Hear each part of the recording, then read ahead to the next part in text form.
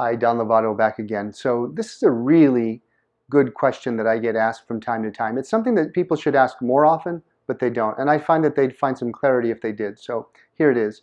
The question is, if the slab or the plywood underneath is very wavy and we're going to install a very flat hardwood floor in a floating style or a laminate pergo type flooring in a floating style, can't we just go ahead and fill in the voids with padding? There's a padding that goes underneath, it's called underlayment. It goes underneath pergo and laminate floors and some floating hardwood floors.